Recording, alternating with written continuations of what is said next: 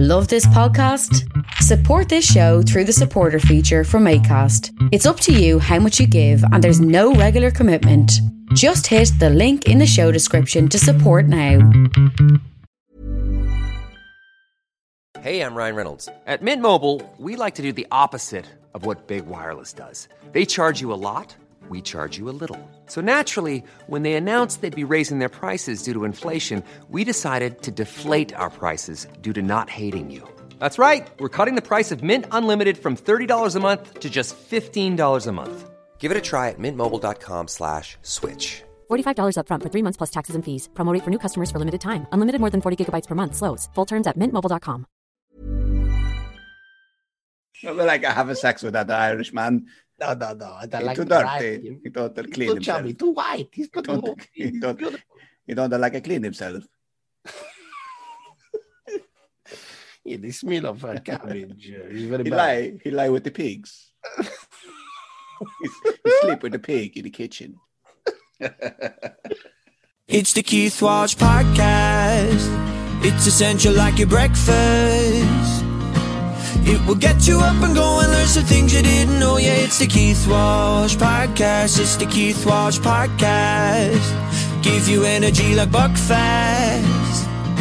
And if your head's in a pickle or you're looking for a giggle, it's the Keith Walsh Podcast. Yeah. Yes, good evening and welcome to the Keith Walsh Podcast with me, Keith Walsh. Just I should fix my mic before I start talking, but hey, I'm totally unprofessional. Charlie the dog is sitting on the floor and Finn, the son, is sitting on the chair beside me looking at TikTok on his phone. And yeah, we're all here together in the room recording the intro to the podcast. How are you doing over there, Finn? You alright? Yeah. He's good. We'll keep it short. What day is it? It's the 26th of the 4th, 26th of April 2021. And where are we at? Well, we're pretty much still kind of in lockdown and no real sign of it opening up completely in the near future. So I've no news really. I've no news. Started a job today, which is good. All going well. Just kind of finished up working there and I thought, well, I'll just get the podcast done so then I have the evening off. So maybe this new job will help me be more organised so I'm not like putting up the podcast till late at night. Also, this is the only podcast I'll be putting up this week because I need to figure out how much effort and how much energy I'll have left, after working 40 hours a week or whatever. So for now, it'll just be the chats with me and Mike we'll be putting up, and maybe the occasional interview with somebody if something interesting comes along. But for now, just the me and Mike stuff until I settle in at least, anyway, and then we can open it up again. Yeah, listen, what's coming up in this chat? It's just, we just talked about dinosaur poo a lot and using it to live in, and Earth Day a little bit, and we talked about my job, kind of, and the podcast, and we answered some emails that we got. Alright, sorry, but this won't take long. Have we done to finish? He's gone.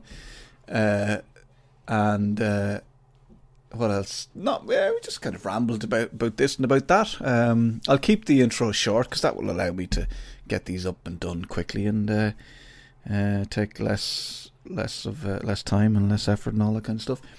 And actually, some people mentioned they didn't like the rambly intro, so I thought for a while I'll try and have a less rambly intro. Although it's still rambly, isn't it? Just a shorter rambly intro. Anyway, it's me and Mike talking about this and talking about that. Hope you enjoy. It is Keith Walsh Podcast, episode 96, I'm going to say, I think. Enjoy! On this computer, fucking hell. Listening to a lot of the Lemonheads recently. Oh, yeah. Evan Dando. Have you met Evan Dando? Yes, I did. We spoke about it. We spoke about it. That's right. Yeah, I was just trying to remember. Yeah, he wanted to do fluff and fold, right? I just want to go to down laundry and do fluff and fold, right? Beautiful guy. Well, beautiful man. Beautiful man. Very sensitive. Loved his drugs, but that's okay too. Yeah. What was I going to say to you? Yeah, we got some. How are you, Mike? First of all. I'm great. Speaking of listening to music, I was listening to Dexy's Midnight Runners this morning on the radio, and my son came up with this statistic the other day. Apropos of nothing, now this story comes out. So he said, did you realize we are now closer to 2050 than we are 1990? Good. And then we started listening to the radio this morning, and the Everly Brothers came on, and I said, Jesus, that was old when we were young, you know. And then Dexy's Midnight Runners came on, and I Googled it, and it was like, I think it's 1982 or 83, somewhere around that. But that's actually closer. Like back then is closer to the World War II than we are from it. Yeah, it's insane. Do you know what I was thinking the other day? I was thinking I used to get annoyed about the English banging on about 1966, the World Cup, right? Yeah. And I'm like, will you shut up about you won the World Cup in 1966? Who cares? It's so long ago. Come on, you know? Yeah. We don't shut up about Italia 90, and we didn't even win. And it's longer ago than 66 was when I was. Do you know what I mean? Yeah, it is, but there's a whole lot of baggage that comes with that, though, isn't there? The English, I mean, you know, they're still droning on about it. We're droning on about 1990, yeah. But the English do sort of like ram it down your fucking neck a little bit. It's all out. But what I'm saying is in the with the whole concept of time and all that, like 66 seemed like, I was like, what the hell are you going on about that for? Like, that's so long ago. But actually, it wasn't that. It was only recent, really, compared to, you know, in my parents' head, in that generation's head, it was probably only just, you know, the 90s, you know, to us. Like, I still think the 90s are only very recently. Which is why I'm fascinated when people start talking about concept of time and time travel and stuff like that, because it's such a conceptual thing, time, isn't it? It's not, I mean, we go around the earth, or we go around the sun. I go around the earth because I am the center of the universe. But we do on a sort of a cyclical kind of thing, 365 days. And you wonder who, I mean, obviously they timed we go around 365 days. It's brought me into this kind of thing in my head this morning that, fucking hell, we're going on like the likes of Galileo for our calendars. These lads didn't have computers or anything, and they could time stuff. And we're still using that. And now we're using all this technology to keep us in time and timing this, and you're always late and that type of thing. And, you know, time fucks with your head. But wouldn't you think we'd have moved on by now? You would. Like, why have we not? That's one sort of thing that they develop time, and then I suppose it suits industry, doesn't it? But you'd think we'd have moved on from the whole time thing by now, clocks and what time it is and what day it is, and like, not saying none of it matters, but it just seems that it seems like we're stuck in a moment, Mike. Oh wow, that's beautiful. That brings the concept of time and music. That's dovetailing. Can you see my fingers? That's dovetailing. That's real sort of like tongue and grooving. Yeah, that sounds rude. Your mic is a bit low, if I may say. Is it? I think you might be. Oh, hang on. Shit. It's not attached. I have to start this again. How's that? I don't know. Can't hear you. You can't hear me now, can you not? Can you? How's that? Is that better?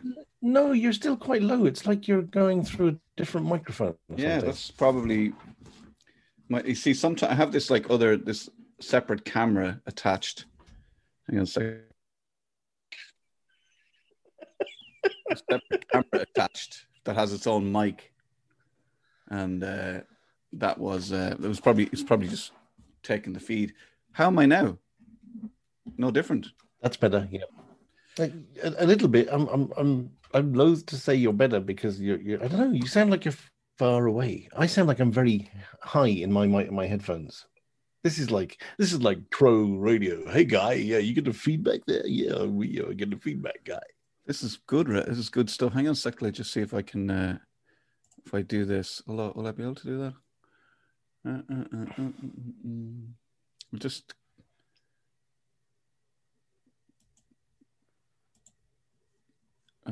Oh, that's not working. Are you going through the mic on your thing there? Hit that a tap. Yeah, I'm just see. I need to. I can record locally here. 1 2 2 2 2 1 2. Yeah, it does seem low, doesn't it? But hey, I'll just shout, okay? Okay, guy. That's Just gonna brilliant. shout like this. It's okay with that? Yeah, I'm cool with that, guy. So, I don't know what we might have to discard everything we've just talked about, but now I'm no. I can hear you. It's just like you're a little bit away from the mic. I don't want to be away from the mic. I want to be close to the mic, to you, Mike. Yeah, the whole time thing. Like, I was actually thinking about. I started thinking recently about, like, say, the famine and, the proclamation, or things that seemed like so, even like the Battle of the Boyne, say, for instance. It's only 1,000 years ago, really, give or take 100 years. Like, these things are not, like, if you think of 100, you can think of 100 years. That's an easy concept, because I know I have not been around for 100 years, but 100 years, like, my grandfather was around, my father was almost, it's not that long ago. So that's kind of just a bit over a generation. So if you think of, like, say, for instance, the Battle of the Boyne, or, William Wallace, because I was telling my son about Braveheart, because we were up in the Curry yesterday. Like, these things are not that long ago. No, I mean, they would be termed as recent history. I mean, people who would have known people in, like, the 1800s, the early 1800s. Your parents would have known their parents, and they might have known their grandparents.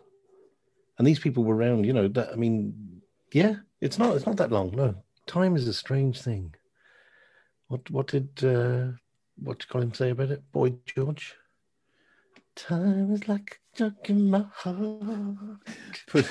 But even if you think of Christ, right? So Christ is what, 2000? Well, whether he's fictitious or not. Well, but the time of Christ, the time of the guy, that maybe 2,000 years ago. That's 2,100 years ago. That is not that long ago. No, and you remember the band The Streets? Yeah. A Grand Don't Come for Free. In fact, that's my top tip of the week. If you listen to the Streets, A Grand Don't Come for Free, in the order it was actually done as an album. Yeah. It's the story of him losing money, and then his relationship falls apart, and everything falls apart just because he put £1,000 on the TV and it slipped down the back. It's fascinating. But his first album, I think there's this really good sort of song on it, and it's we're all 25th century, or we're all 25th generation Romans. Okay. Yeah, which I thought was really nice.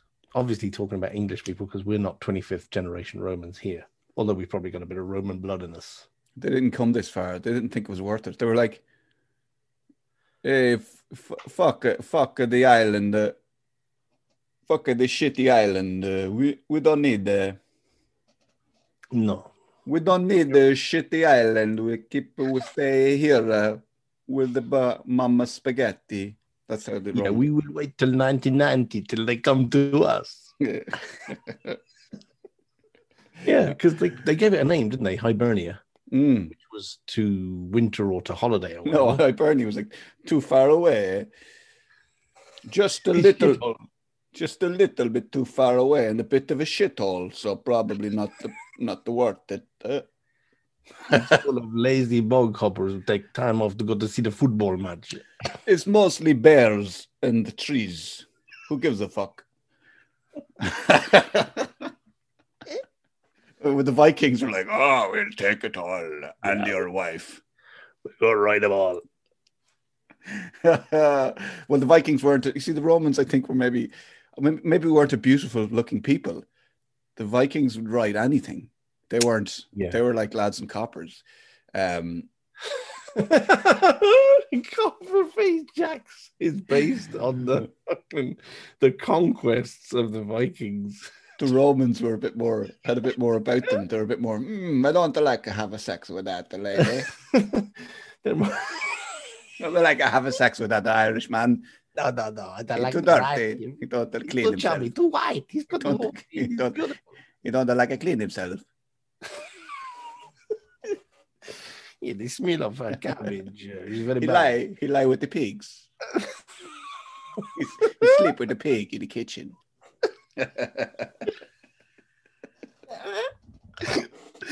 Oh, fuck. Yeah. So we were lucky in that way. That's why we were. Yeah. But yeah, like I know this is a weird concept to think about, but 2,000 years ago, the time of Christ and all that, that's not that long ago. Like that is fairly recent history, if you think about it. And that has made me think that religion and, the Catholic Church, that is quite like, if you think of the passage of time as a line, and all the events that happen, like the dinosaurs, humans, we've been around for millions of years, and animals around for millions of years, and all this kind of, and then this is just like a little, if you think of it as a piece of audio, it's just a little tiny, like those 2,000 years Catholic Church, just this tiny little fucking blip, I think just if you look at a little shudder in the line.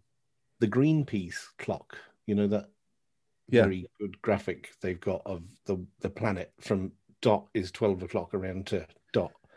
I mean, we're teeny teeny-teenth of a second of that is us, and we've managed to fuck it up so much. But have we? Yeah. And does it matter? This is something I've been thinking about, because if you think of the Earth compared to the size of the universe and the multiverse and all that kind of stuff, right? We are like one grain of sand in the sea, if not smaller, but something like that. So there's all this shit going on. If you think about a whole population of people, like or a whole population of things, like imagine the Earth is the grain of sand in the sea, and there's a whole ecosystem on that grain of sand, right? We don't give a fuck about that. Who gives a fuck if that grain of sand is gone in the morning? We won't even notice. No, you're right. The only people that give a fuck about it are us. Yeah. Yeah. But we are an insignificant thing. And we are watching on our own planet, sort of, I don't know how many species every day become extinct. I mean, the Birdwatch Ireland this week put a list up of kestrels are now on the red list. Oh, well, hang on. If the kestrels are on the red list, now I'm fucking angry. Okay, go on. Snipe are on the red list. Really? Cuckoos, I think, are endangered. That's because the other birds are wising up. That's not our fault. No, exactly. The little larks are kind of going, fuck off with your eggs. Fucking bastard. You know what you're up to. And we have our most special little warblers are back here. We've got these grasshopper warblers back. And they're almost in every hedgerow this year. There's a proliferation of them. And they sound like a grasshopper. You know the cicadas when you're in hot countries all the day long? That's what they're like. Tiny little birds. And they've come in on this southerly, and everything has arrived. The cuckoos arrived. We had kestrels here. We had snipe over the winter. We had all sorts of stuff here. Yet, if a forest fire happens, fucked. Really? And forest fires are happening all over the place today, as we speak, on the 25th of April. And that's the mountains of Mourne are on fire, aren't they? Yeah. Killarney's on fire, Killarney National Park. And there's forest. I can see them around here because the bog trotters go out and burn it, lads. Go out and burn that land for no fucking reason. All they do is kind of just get rid of the vegetation on top. They can't farm it. They can't do anything with it. It's not land management. It's just pure fucking boggery. My father did that, so I'm going to do it. So that it's just a slash and burn thing that we don't need anymore. Shit. Okay. Well, you see. Now, having said that, some species need about 200 or 210 degrees of heat for their seed to germinate. Some of the heathers, some of the rarer heathers. So, yes, you can manage bits of grassland and whatever, or bits of, not grassland, but heathland. Yeah, like the curragh. Yeah, by burning every once in a while. But you do it very, very, very rarely and very controlled. not as we've seen up the road here. We're driving home one day, and he put a farmer had put a big bale of dry hay with a plastic container full of petrol and lit it and just fucked off. And all of a sudden, the mountain's on fucking fire. And there's like the roads are closed. You've got to close the windows, take the washing in. Everything's covered in black ash. Fucking hell. Disaster. So the Kestrels, fucking hell, that's not good. And of course, this week was Earth Week, Mike. Yeah, I saw you doing something on that there Twitter. Earth Week, yeah. I mean, really, that speaks volumes about us, doesn't it? That we're the only species on this planet that are kind of guilty. You know, we're the only ones kind of shining a light on our face and looking in the mirror and going, oh, fucking hell, lads, we've really fucked it up. Because everything else is just out there trying to survive. And we're doing our damnedest to annihilate our own air, their habitat, everything. We are the most destructive fuckers. I learned a new fact watching this Earth Week conference. Oh, yeah. It was hosted by a company called Think House. I like them a lot. But they're very good. I think Think House or .ie are very, very informative and very young sort of marketing kind of people. But one of the girls on that was talking about the push by big companies towards individualism. And I didn't realize, but it was the Shell oil company that came up with the carbon footprint idea in order to make people feel responsible and guilty about their own effect on the environment. So they developed this idea of a carbon footprint. Like, what's your carbon footprint? How many times have you driven your car this year? How many flights have you taken? Can you offset your carbon footprint? Blah, blah, blah. Carbon footprint. Everybody's like, oh, my fucking carbon footprint. Hollywood A-listers are like, yeah, I'm trying to fucking, I plant a tree every time I get in a Learjet. And meanwhile, like the people who pump millions into this idea of carbon footprint, Shell Oil, they're just like, yeah, just the carbon footprint guys, you better watch that. And I didn't really realize that they had done that, and I thought carbon footprint came from like Greenpeace or something like that, or it was a good thing. But actually, it's the push to absolve the big business and push the responsibility onto individuals. Like, your farmers, your cows are farting a lot. That's the problem.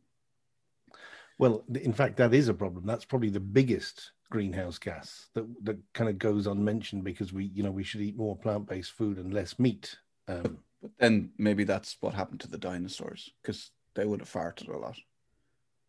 They would have done, because a lot of those were actually they were vegetarian. They just ate gazillion. And if imagine the smell of Earth. Yeah, if you imagine it, it'd be like a big shithole. And we I had spinach this week. Yeah. And that had deleterious effects on my innards. Could you imagine? They ate whole like banana trees and ferns like for breakfast. It's all the dinosaurs' fault. We're just trying to fucking tidy up after those bastards. Could you, if you think of the size of a cow pat, imagine the shit that would have been around if we'd been around at the same time as dinosaurs, wading through actual shit.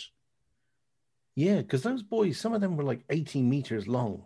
So instead of collecting cow pats to make houses, like, you make them into bricks and whatever, you'd actually just let it crust up and then dig a hole in it like an igloo. It'd be a shit house. There you go. That's marketing for you right there. Join shit house. I want to live in the shit house. Fucking hell. We stop building. Stop worrying about them. Just bring dinosaurs back and live in shit houses. Mike, I don't know what you plan to talk about, but I want to read out a couple of emails for you. Oh, yes. Yeah, I've planned to do nothing. So, yes. We're fast approaching episode number 100. And the question was, would we finish up at 100? Yeah. So we got a little bit of feedback.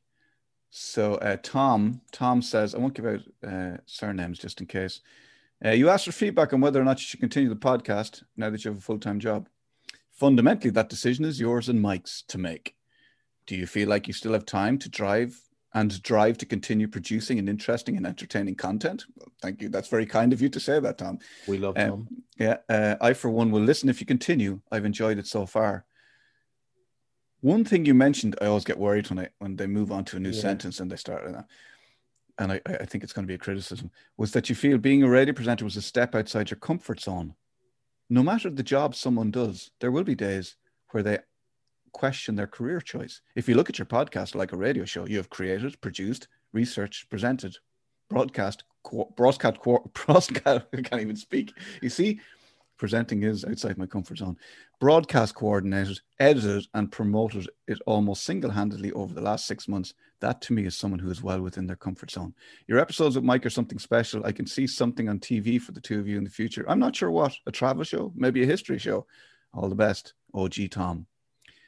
We love OG Tom. The one criticism I have of OG Tom is he said that you researched stuff. Yeah. That is a complete fact. That is not based in facts. He just sits there and kind of goes, what are we going to talk about? I don't know.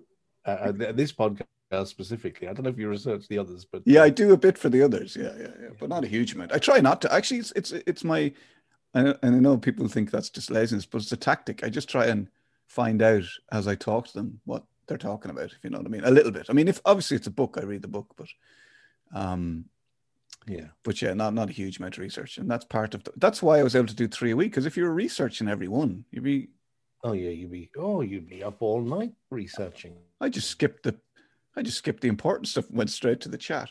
This is from Sinead. Hi, Sinead. Hi, Keith and Mike. You're nearly at a podcast 100. Whatever you both decide to do in the future, I just want to say thank you for keeping me company since September 2020 while I cleaned my house, planted seeds for my garden, and lay wide awake at silly o'clock overthinking. You and me both, Sinead. Yeah. Mike would concur as well. You both and your other guests made me laugh, think, realize we're all happily winging it at life and just escape for an hour. Best of luck in your new adventure, Keith. I hope going back to the cliffs goes smoothly, Mike, and look forward to your book launch. Hey, that's cool. I love Sinead. I follow Sinead on Twitter. She's brilliant, and I love her. Anyway, just thought I'd send you a wee message to say thanks all more, Sinead. Thank you, Sinead. OG there. Thank you. Lisa. Hi, Keith. I've been enjoying your podcast. It's been lovely, gentle company during my evening walks. I've occasionally burst out laughing at yourself and Mike telling stories. Hopefully you'll keep going for another while. That's my vote. Cheers. Good luck with the new job, Lisa. Thanks, Lisa. Well, Lisa, she couldn't have done any better. That was pretty succinct, wasn't it? Yeah. Laura. Hey, Keith, hope you're well. I love your pod. It's deadly. I listened to the Happy Pair podcast the other day, and they had Glenn Hansard on. Okay. And he was really good, and he'd be really good on yours. Your last guest, Susan Quirk, mentioned that she'd met a famous musician. He said, my music is no one else's business, or something like that. And it stuck with me until I heard the Happy Pair podcast. And I remembered what Susan Quirk said, maybe an idea for a guest. He was very interesting. My boyfriend met him years ago near Strawberry Beds in Dublin. And Mr. Hansard told him that when he met Bob Dylan, and this is a word for Glenn's story, it was a pretty surreal moment.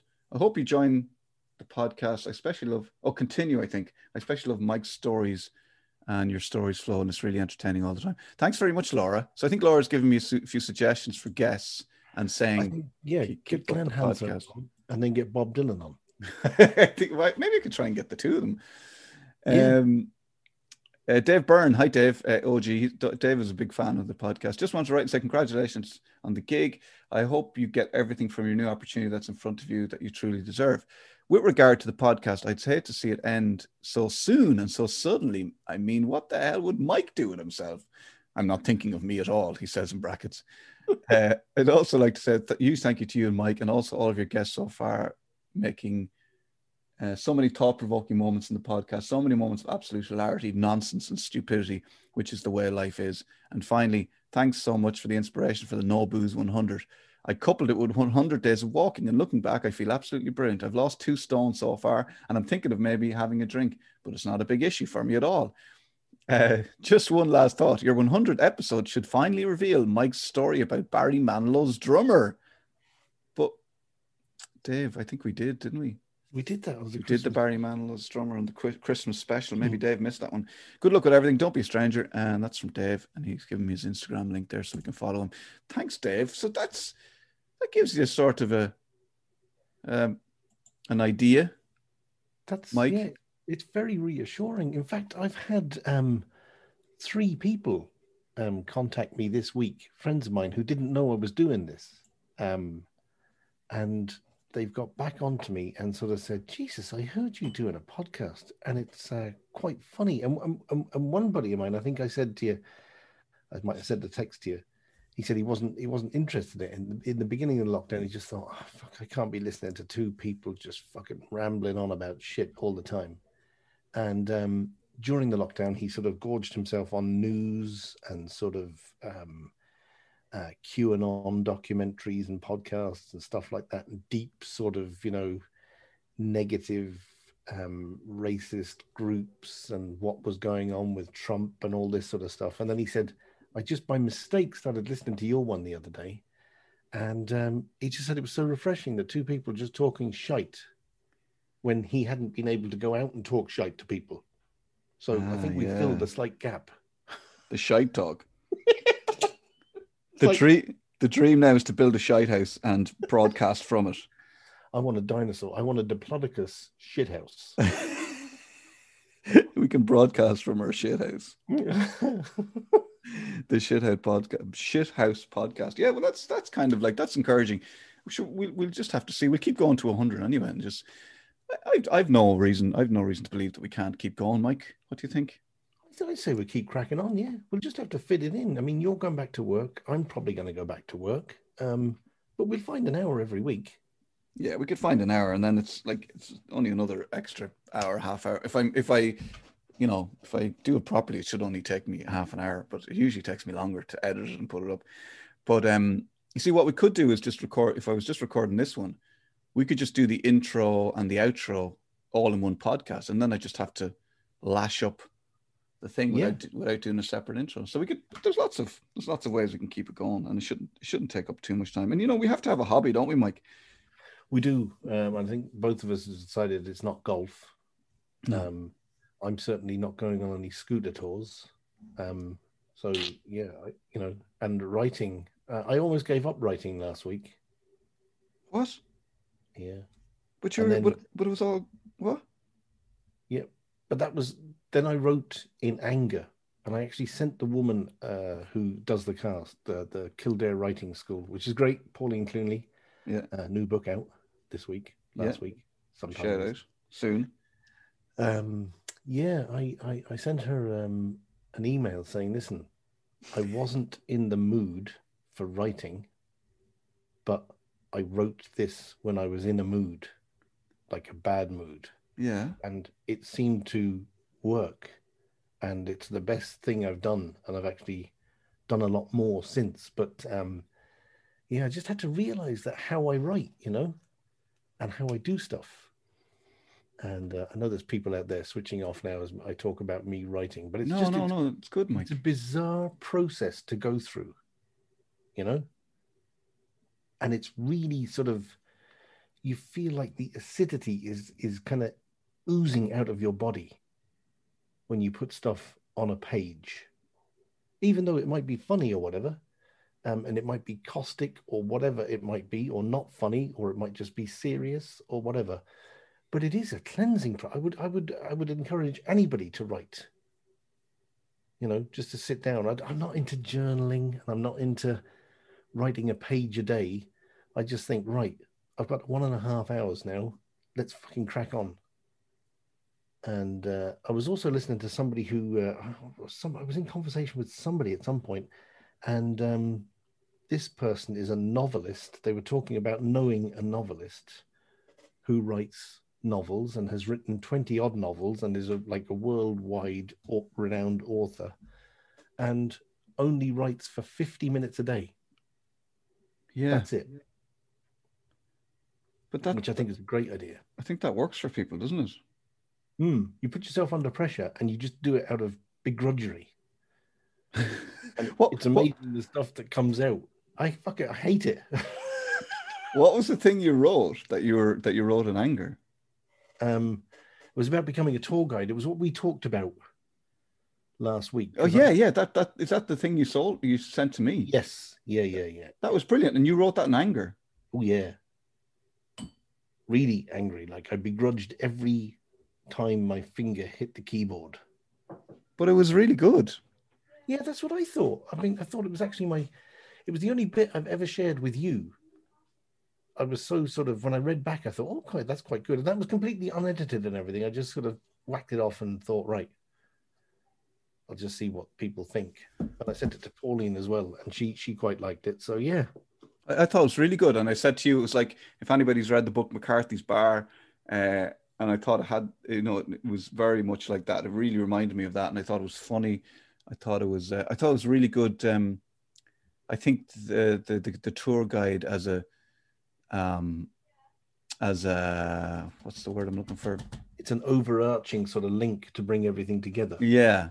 As a mechanic or something, or a motif or whatever, but it's really good and could work really well for you, because that's basically, you've always been in that, whether it's been guiding people, around a hotel, or guiding people around London, or, telling people about the Cliffs of Moher, and that's always been what you've done. Yeah. And as I said, life is just one big shitty guided tour.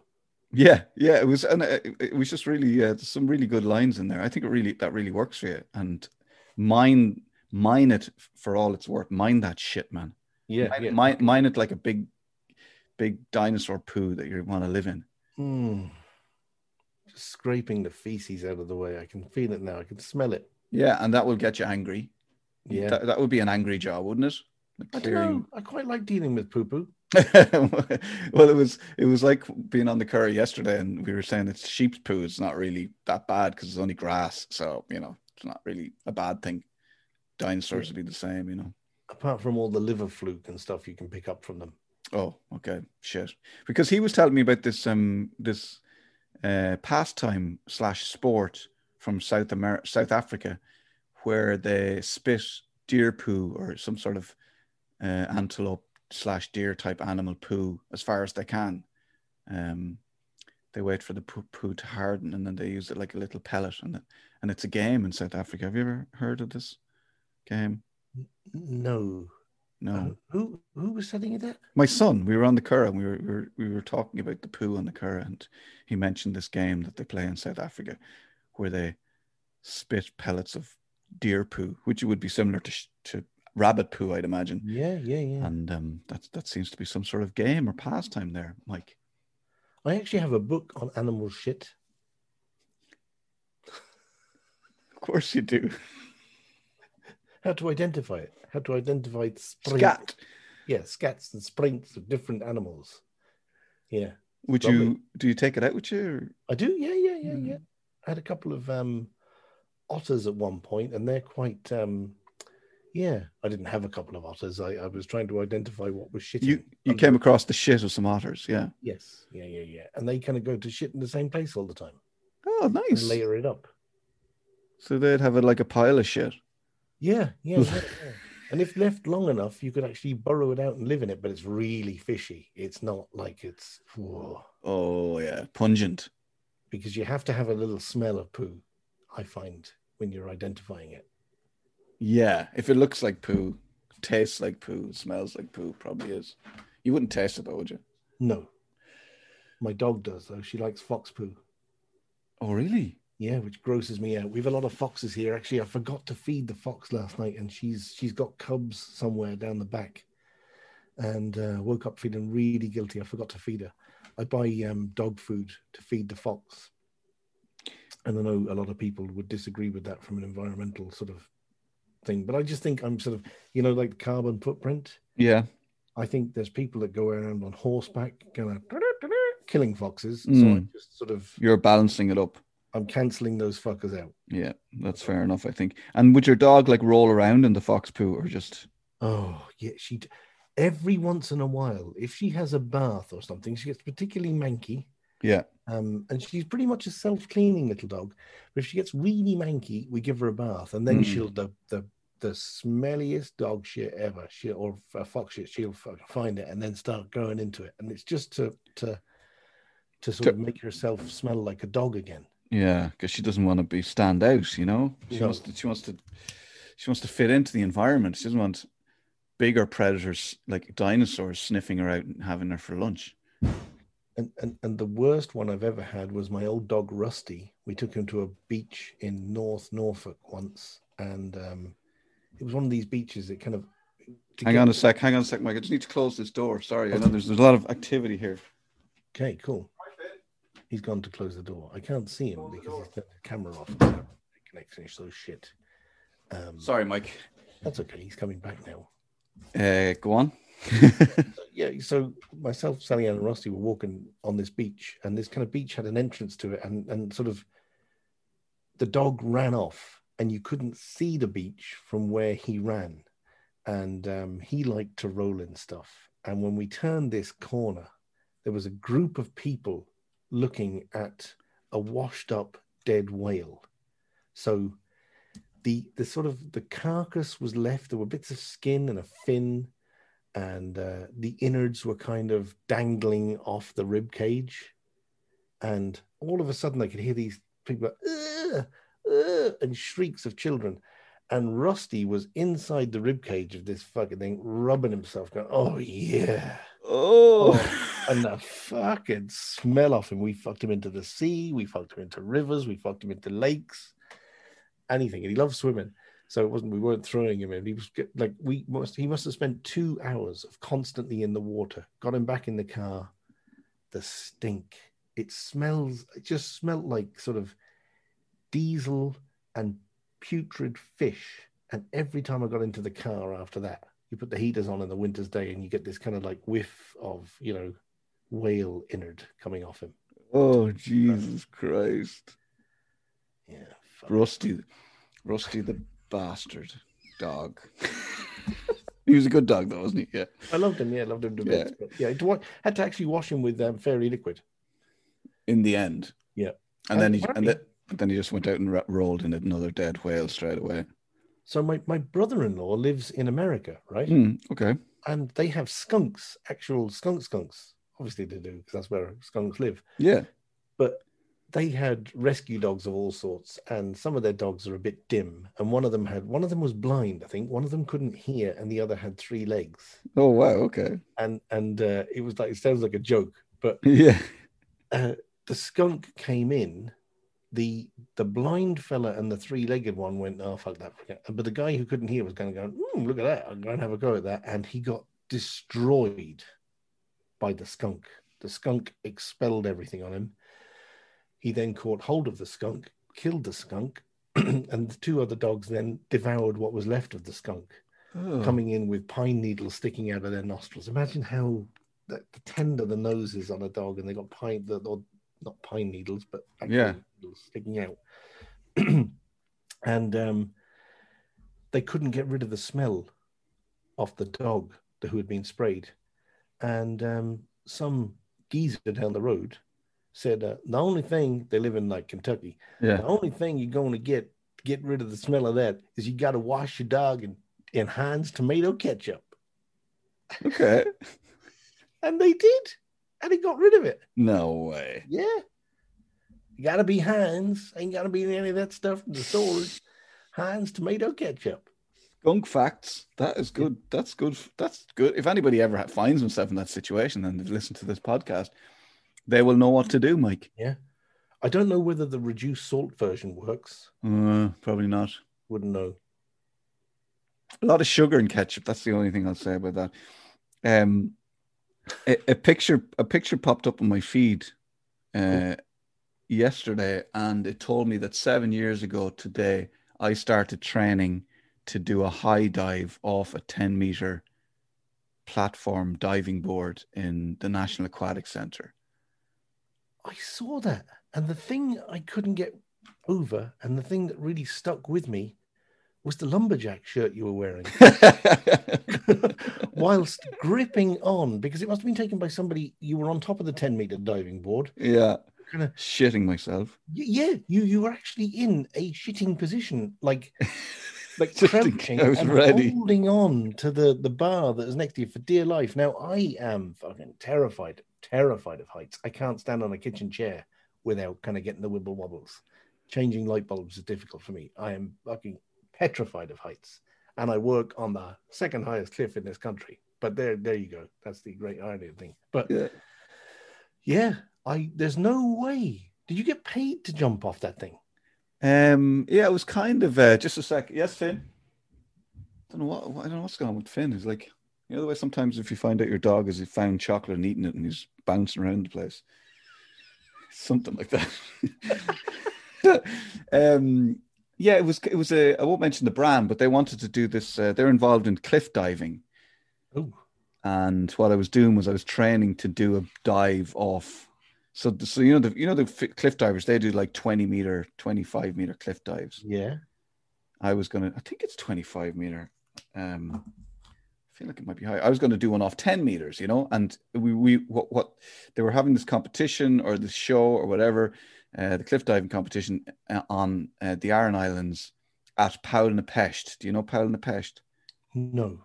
So it's if you go to Inishmaan, Inisheer, I don't know, the main island. Yeah. There's a sort of a natural. It's occurred over years where the ocean has eroded a flat piece of rock on the coast, and it's created this like pool shape. You know, it's rectangular, and at certain times of the day you can jump in and you can swim in it. So they erected this massive diving board over Powell na Pesht, and if you can imagine, like I actually went up onto the massive diving board and looked down. So if you're up, I'm just trying to find the height of the board. Hang on a second. The cliff diving height record. Oh yeah, so 60 meters is the record. Jesus. So these guys could be like, 50 meters up, whatever. And when you're looking down on this Powell na Pesht, like rectangular cut out of just rock, it's rock all around it. It's just a little tiny like speck you're looking down on almost. But you have to dive into it. And like all I'd be thinking is you get blown off course, you're just splat onto the rock, you know? I couldn't even stand. I couldn't even stand on the diving board that they were about to jump off. And did you actually do it? So what I did was they picked a spot lower down, nearer to Powell na Pesht, nearer to the actual, like 10 meters off the water or whatever, and I jumped off that. So what I was doing was training over time. So I started with a 3 meter board, 5 meter board, 10 meter board, and eventually on the day I was able to go in backwards and do a somersault and go in feet first into the water. You were not. Yeah. No way. Is there a video available of that? There must be somewhere. But it's all about finding your balls and trusting, because if you're standing up on the 10 meter board, all like your eyes play tricks on you. So all you can see is like the edge of the pool. So you feel like, oh, I'm just going to hit the stone, the tiles. I'm not going to reach the water, But you just eventually with the training, and they had me on trampolines and doing backflips and all this kind of stuff. Eventually, so what you do is you get to a point where you're okay with falling backwards, and you're going to be okay, and that's just that's just a trick thing with your head. So what I would do at the end is like you walk out to the edge of the platform. You don't really have to look down. It doesn't really matter. Try not to get to the edge of the platform. Right up at the edge, up on your tippy toes, and you literally just lean back and just go, I'm going to be okay, I'm going to be okay. Fuck. And when you lean back, your body, if you hold your body in a certain shape, your body will, a 10 meter board is the right height for your body to do a full 360, and then another, so you go back, 360, and you go in feet first if you hold it then, and you won't hurt yourself. Because obviously if you belly flop or hit it with your side, or if you're slightly off, your pointed feet break the surface so you don't hurt yourself. Jesus Christ. No, I had no idea. And no, I wouldn't. There's no way on God's green earth. Not that I believe in God and the earth is pretty much 2/3 blue. But there's no way I do that. None. It's a fear I'm willing to live with. But I have noticed that, because I was getting to that point in my life where I was afraid of heights, and you mentioned being up in the chair, and like if I had to get up on the wall at the back of the house, and I was doing something on the roof of the shed or something, that used to scare me. Where that doesn't bother me now at all. Like I'm not as afraid of heights as I used to be because of that, because I kind of have, I don't know, it fixed something in my head where I'm like, oh well, it's all perception, No, I don't know. I don't. That's no. I'm actually getting sweaty palms. So, Mike, picture this, Mike. Walk out to the edge of the platform. You're 10 meters up on your tippy toes, straighten your body, hands down by your side, and just lean back. And do you naturally sort of do a circular motion then? Yeah, you just go backwards, and then your head goes down, your feet come up, you're upside down, you're going, what the fuck, where am I? I have no idea. Don't look at anything, because the roof will be up there and you'll be down there, and the water will be nowhere to be seen. And then eventually you'll come right, and then you can open your eyes and have a little look, check the water, point your toes, and then you go. Oh, no. You must have had to do something to make you twirl, because surely your head is the heaviest part of your body, isn't it? Or I suppose. Yeah, so it's the action of you just lean back. And your head will take you around. Do you know what I mean? The weight. No. I feel queasy. No. And then, so I'd perfected that. And then when we got to Powell and Pesh, they were like, okay, we weren't able to construct, we were hoping to construct a diving board platform for you, but we weren't able to. So basically you're going to have to stand on the edge of this rock. And then they were saying, you can't just lean back because you'll hit the edge of the rock going down on the side. Oh, fuck. So then they were like, at the last minute, they're going, you're going to have to like kind of push yourself away and then sort of do an almost like create the flipping motion yourself. And I was like, this is not like in my head, all I was going to do was lean back. Now I have to now I have to do a whole other thing. And I was like, holy shit. So it wasn't as graceful as it could have been, but it was grand. And also the lads who do the 50-meter board or whatever, they wear these like tidy little Speedos. I was wearing a full wetsuit. Yeah. So I don't talk about finding your balls. If you hit the water in the wrong thing, your balls will end up in your nostrils. Yeah. I didn't look cool at all. Not like those Brazilian dudes who are ripped to shit and wearing like, and they're all quite small, because that's, divers that's the right shape for a diver. But yeah, it was cool. It was quite an achievement for me. Well done. I'd rather eat my own feces than do that. I'd rather eat an elephant's house full of feces or dinosaurs. But it'd be quite nutritious, actually. We went to Grenada on our holidays once. Something I'd never do again. Why? It was a shithole. Oh, okay.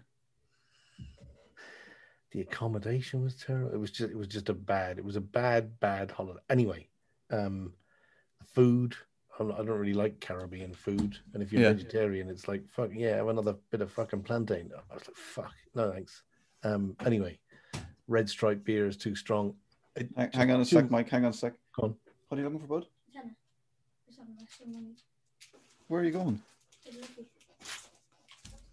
Keith is just giving his child. Hang on. No, I'll give you this instead.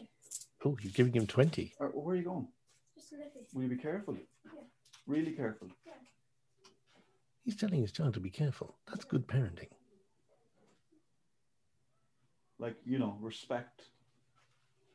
Respect the water, buddy. God, don't like that. He's going to the river. Speaking of jumping into the water. Yeah, there you go.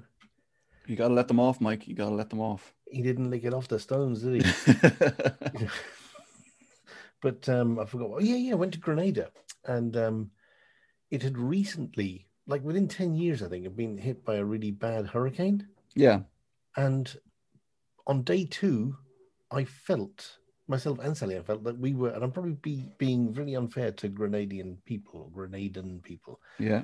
But I felt that I was actually responsible for the hurricane. Okay, because they were upset and asking me for money, assuming I was some really wealthy American tourist who had $100 bills coming out of his ass. And I wasn't. I was just on holidays. It was a cheap package. Were they kind of were they feeling like the tourists would save their economy, and because the Yeah, I mean, you got mixed in, unfortunately, because every day these humongous cruise ships would come in, and these things were like city blocks coming in, tapping off a little bit of concrete, and then unloading 4,000 people. So inevitably, it's a small island, you get caught up with a tour of them or whatever, and everybody would be tapping them for money. And I remember we went to these famous waterfalls, and we got up to the top, and it was like, wow, Jesus, is beautiful, absolutely beautiful, pristine rainforest, lovely waterfall flying down like sort of 20, maybe 30 meters to this big blue pool.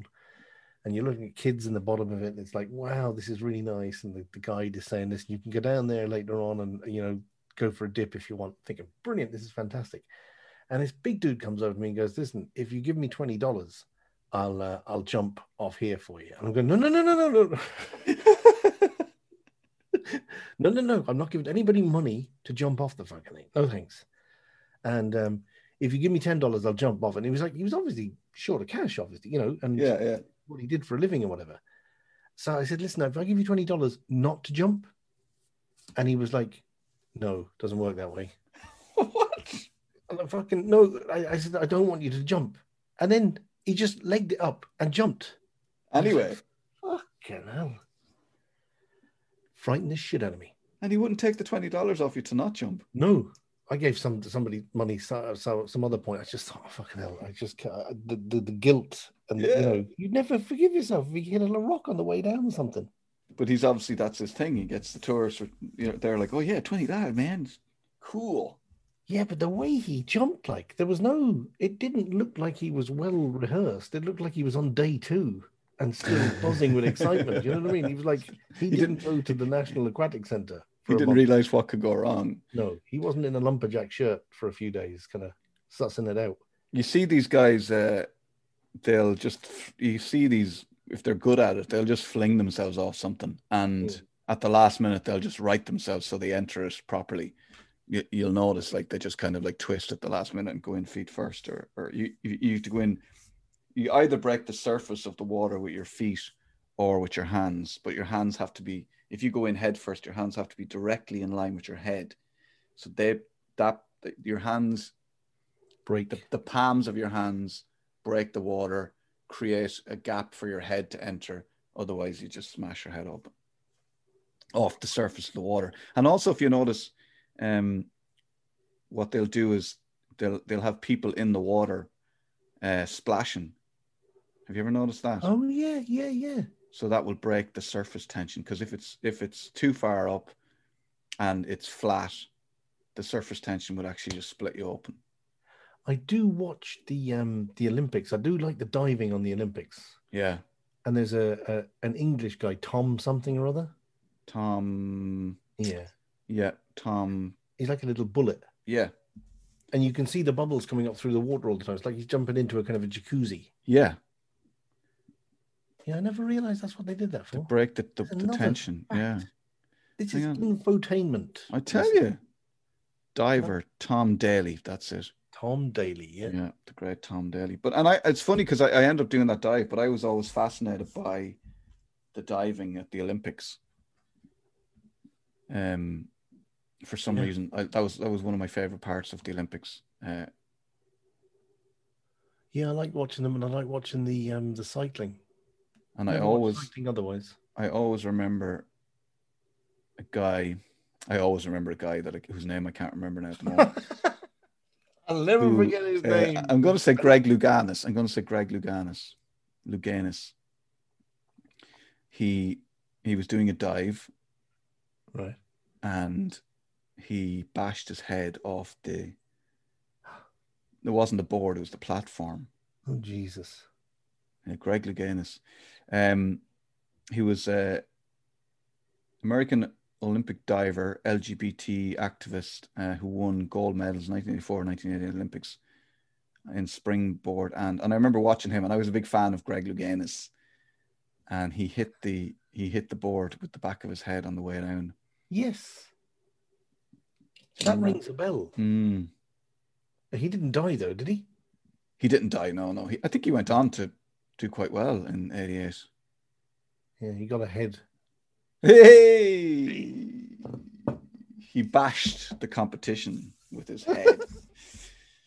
Mike, I think we're going to continue this for a while, maybe. We'll do more of these. Any sign of any more contact from the real world, i.e. work, about going back, or are you just avoiding all that? I'm just keeping my head down and not answering my phone. Good. I like that. Yeah, that's the you got to deal with things in certain ways, you know. And that's the best way to deal with that. Yeah. And you know, I'm part of all our WhatsApp groups, and various people are being asked back, and various people it's like, oh god, it's getting closer. Yeah, it's literally, it must be like waiting for death. Yeah, you're on death row almost. Yeah. You're on back to work row. Yeah. Maybe you'll get a reprieve. Maybe if you write your book quickly, you'll get a reprieve and you won't have to go back. So how are you doing, in fact? Yeah, I'm doing good. Yeah, starting tomorrow. So it'll be weird. It's weird because like obviously your first day in a new job, you rock up at the building and just, you know, you go into you find a desk and you get a chair and you get yourself settled and you meet a few people. I'm starting a job remotely. So, you know, I just sit in front of my computer at 9 o'clock. I'm like, hi, I'm here. But I think they're just going to send me out some Zoom links and then I'll go from there. And okay, all right. So you're not going into the office? No, there's nobody in the office. It's all remote. Brilliant. And so it'll be interesting to start a job remotely in lockdown and just start. And I've never really, it's a long time since I've done a job like this. Like, it's always been radio, and with radio you kind of go in, you'd prepare, you might spend a month preparing the show. You wouldn't actually, you just start work and start doing bits and pieces and coming up with ideas. You wouldn't necessarily start the show for another month then, until it's ready.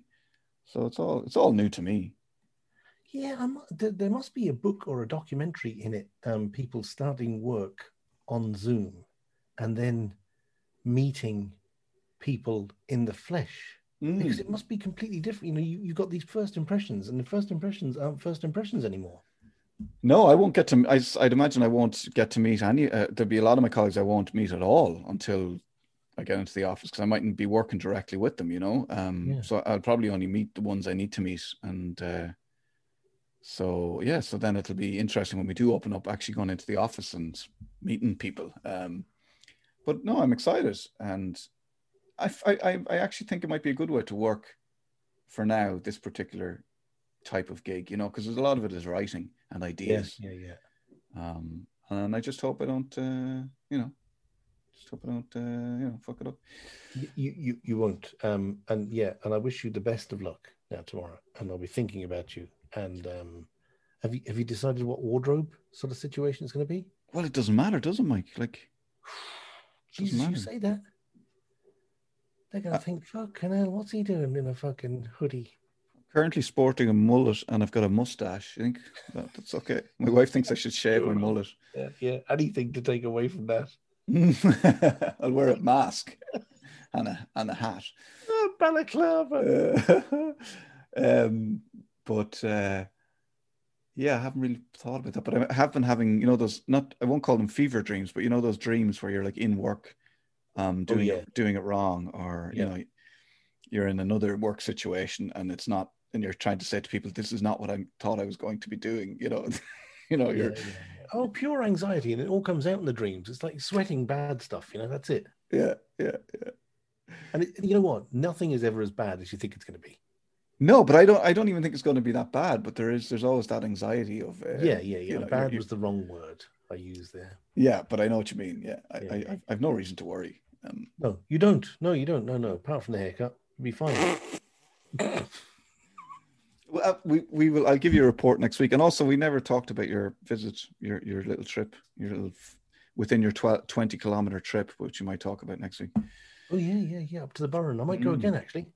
Do and I don't know, bring back some kestrel eggs and rear them as your own in the house so they don't all die out. No, that would be illegal. I'm going to watch Kes now tonight. Yeah. How's your man from Springwatch? How's he doing on our religion? I don't know. He hasn't been. He's very bad. He's head of communications, isn't he? Yeah, he's And shit. he has. He doesn't even. Well, we haven't told him, but like in fairness, he should find out. Yeah, he should be listening. He should just know this shit. He should be like, oh my god, I'm head of communications, and he should find out that he is. We just shouldn't have to tell him. Dirty fuck. If we have to tell you you're head of communications, then what is the point of you being head of communications? We've done our gig. We've communicated it to him. Yeah, we've put it out there. I can't even remember his name. The idiot. Right, Mike, listen, go better and go. enjoy the rest of your day. Will do, and you too. And enjoy tomorrow. And yeah, can't wait to hear how it goes. Yeah, literally. Yeah, I'm trying not to say something negative or smart at the end about my job, so I won't. I'll just leave it there. Mike, have a great week, and you. Good luck with the writing. As usual, I miss you. Thank you. Miss you. Bye. Did someone press record on that? Oh man. I'm just a kid and a bear. Thank you very much, Michael. Mike Maron. He is a resident of the county of Clare. He lives somewhere out there, I don't know where, somewhere kind of on the way to Spanish Point, somewhere. And he works at the Cliffs of Moher when he's working, which he's not at the moment. He's a good man. We met, if you're wondering and you haven't listened to all the podcasts, we met in the 90s, early 90s actually. Working in one particular hotel together in South Kensington in London. So met up with him there over a year ago, and subsequently ended up. I just thought it'd be a good idea to do a podcast with him because he's got lots of stories and he's interesting, and I like chatting to him. So there you go. It's as simple as that. I hope you enjoy it, and if you're a new listener, you're very welcome. The email address for the podcast is keithwalshpod@gmail.com. It's just. For now, it's just me and Mike talking shite.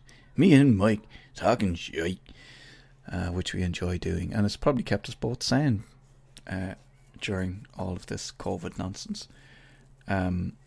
Just having someone outside the family just to talk shite to, because you can't go to the pub. I couldn't even meet any friends at one point. I couldn't even remember who my friends were at one point. So it's all good. So thank you, Mike.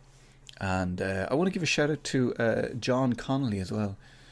I mention him every now and then because he's very good. He helped me set up the podcast, and even now to this day, if I randomly send him out something, it's like, what do you think of this? Can you have a look at this, and can you fix this? He'll help me.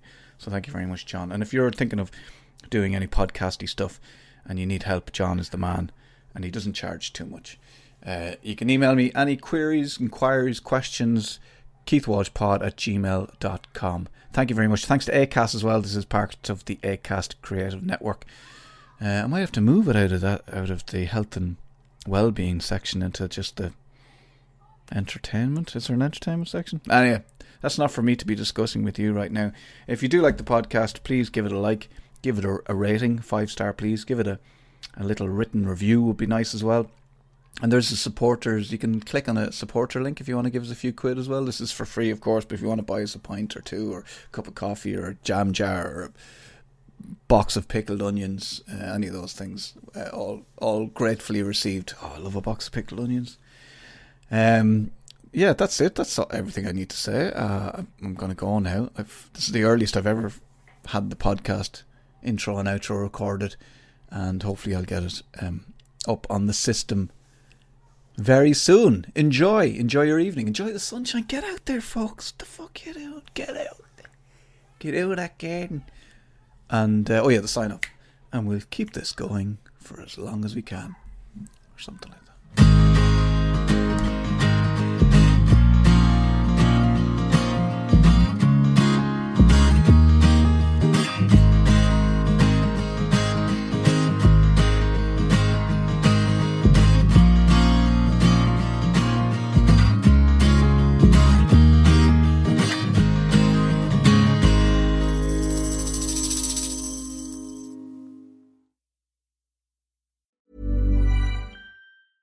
Mom deserves the best, and there's no better place to shop for Mother's Day than Whole Foods Market. They're your destination for unbeatable savings, from premium gifts to show-stopping flowers and irresistible desserts. Start by saving 33% with Prime on all body care and candles. Then get a 15-stem bunch of tulips for just $9.99 each with Prime. Round out Mom's menu with festive rosé, irresistible berry chantilly cake, and more special treats. Come celebrate Mother's Day at Whole Foods Market.